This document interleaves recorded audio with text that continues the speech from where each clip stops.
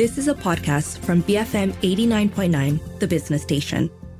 Welcome back to the Morning Run. It looks like the FTSE Bursa Malaysia KLCI is in positive territory still. It's up 0.22%, trading at 1,451.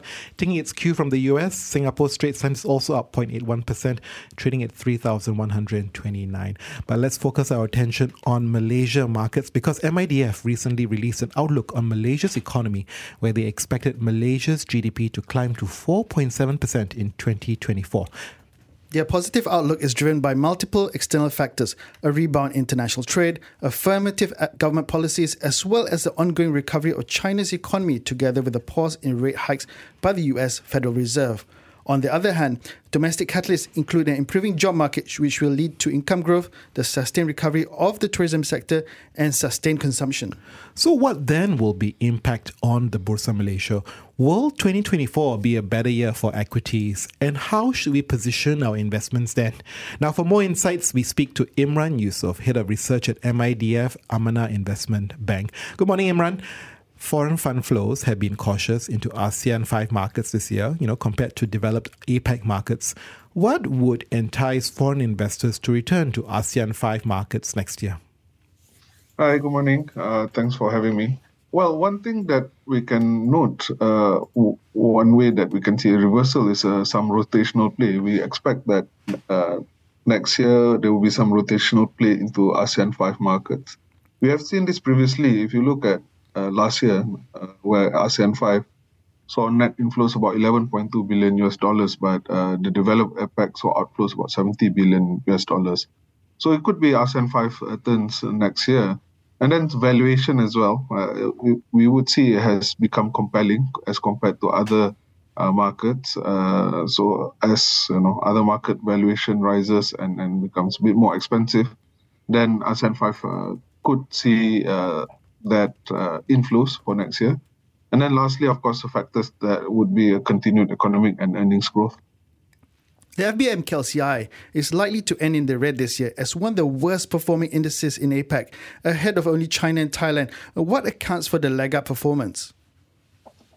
Still, we have about 2 weeks to go before we see that it's in the red. But, well, one thing is because of weakness in sentiment for the banking sector in the first half. Because the banking turmoil in US and Europe, if you remember SVB episode, Credit Suisse, that has pulled in sentiment towards the negative. And KLCI, being heavily weighted by banks, we estimate about 45%, was impacted by this.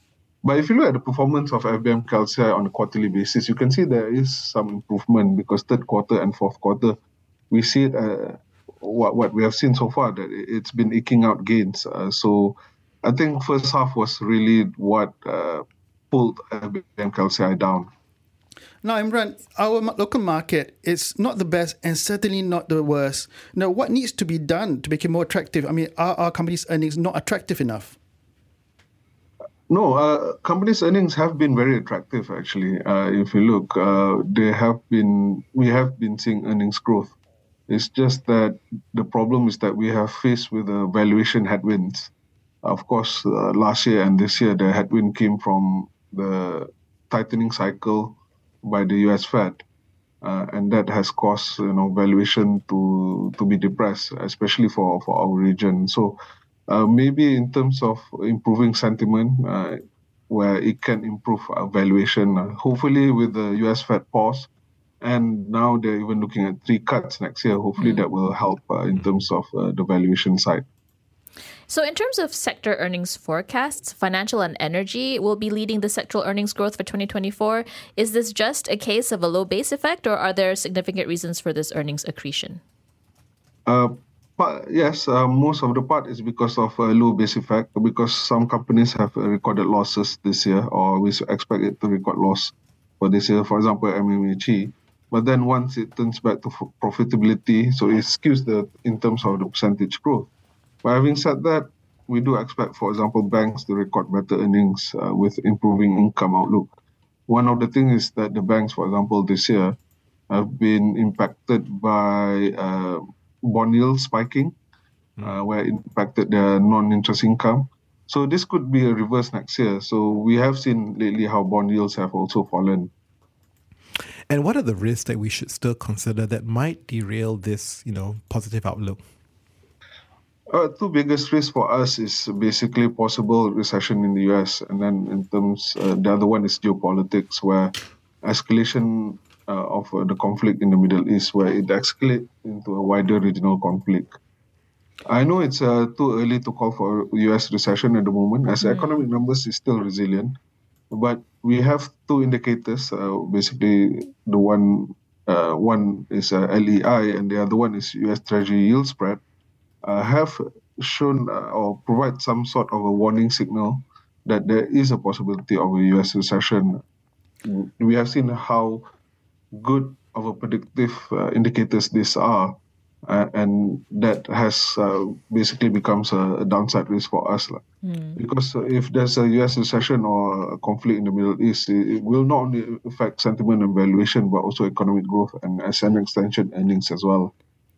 With that, what is your FBM KLCI year-end target for 2024, and what is that premised on? So our year-end target for KLCI is 1,665 points for next year. So that's mainly premised on earnings growth of around 12%. But in terms of valuation, we still believe that it will be below its historical range of 16 to 17 times. So next year, we're looking at a PE of 15 times. While we said earlier we expect valuation headwinds to dissipate, the downside risk may limit the rise of the valuation for our market. So really the one that will drive FBM KLCI next year is earnings in a sense. What are some of the key themes that you think we should really be keeping an eye on in 2024? Well, one coming from the economic outlook, we expect there will be a recovery in external trade. Because what we have seen this year, our export have been on a negative growth trend. So we expect that to reverse back to positive next year. So those companies or sectors that are relating to external trade, for example, transportation, ports, and the like, will likely be a beneficiary there.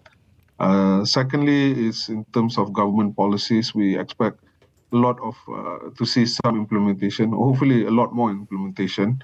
A lot of them have been announced this year, but the one that we are most excited about is NETR, the National Energy Transition Roadmap. So we expect more implementation or some more announcement coming from this side.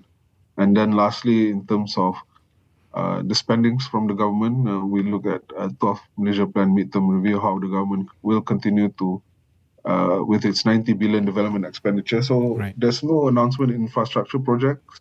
So we think that could be a catalyst once, for example, MI3 is announced. And finally, what are your top 3 picks for 2024? So going by the themes that we said earlier, so with NETR, we like EPCC solar players like Sam Eden, where we have a target price of 154, and Sunview at 113. So we expect more jobs coming for them.